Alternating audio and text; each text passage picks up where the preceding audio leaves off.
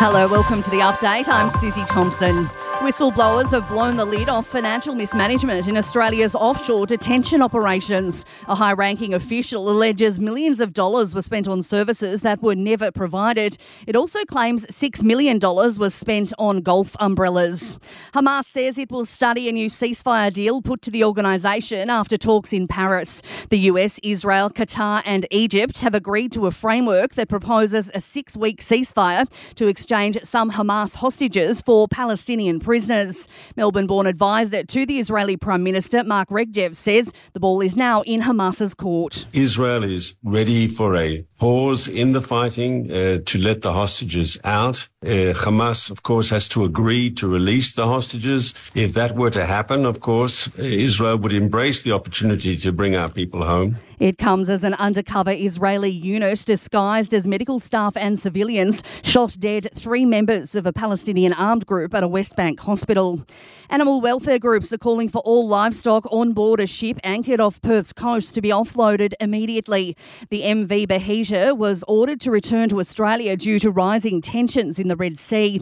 Ben Caves from the RSPCA WA says there are close to 20,000 head of sheep and cattle on board. The sheep and cattle have been on board that ship now for almost a month, 25 days, standing in their own waste through that time. And we think we've just got to be serious and get an end to that suffering, get them on land and dealt with here in WA in a humane fashion.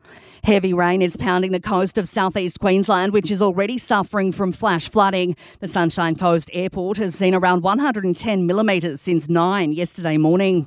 And in South Australia, bird lovers have got more than they bargained for. A king penguin, usually found in Antarctica, has turned up on a beach on the Coorong at Kingston. Witnesses say the huge bird approached them and had possibly never seen a human before. Sport and entertainment are next.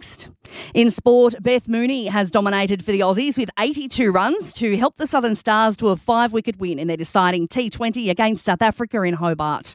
And a 45-year-old runner is back in action at the UK Indoor Championships 20 years after he was banned for doping. Dwayne Chambers tried to break into American football and also had a crack at rugby. He's qualified for the 60-metre sprint 7 years after he officially retired from sport. In entertainment news, actress Shannon Doherty has shared a health update as she battles stage 4 cancer. The former Beverly Hills 90210 star says a new infusion treatment has brought incredible results. She's calling it a miracle.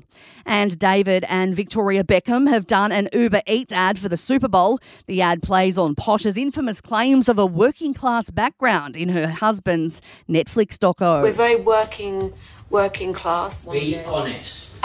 I am being honest. The ad will air during Super Bowl. And that is the latest from the Nova podcast team. We'll see you later on for another update. I'm Susie Thompson.